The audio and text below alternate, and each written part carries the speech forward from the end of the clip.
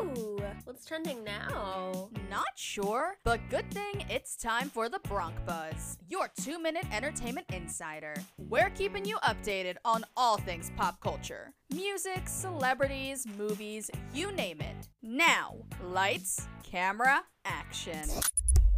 This is the Bronc Buzz, your daily dose of entertainment news and celebrity gossip. I'm your host, Emily Katt from Rider University. Dustin Diamond, famous for his role as Screech in Saved by the Bell, passed away at the young age of 44.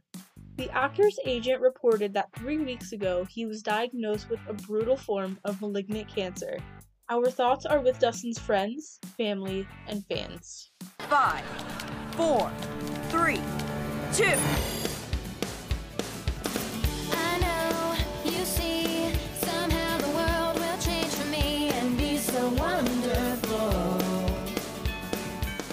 Recognize this song? TV show iCarly is releasing a reboot exclusively available for streaming on Paramount+.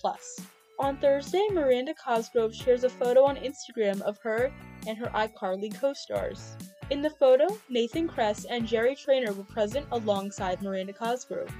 But where was Jeanette McCurdy? When the announcement was made for the iCarly reboot, Jeanette took the time to post on her Instagram story about a new project that she is currently working on. So she currently doesn't have time for the iCarly reboot, but she says she may join in the future. Monday was Harry Styles' 27th birthday, and his loyal fanbase showered him with presents. Even though Harry Styles couldn't celebrate his birthday with his family due to the pandemic, fans got creative and shared pictures of cakes, posters, and many other gifts on social media. That's all for today's Bronc Buzz. I'm your host, Emily Katt. Tune in next time to hear the latest news in celebrity, gossip, and entertainment.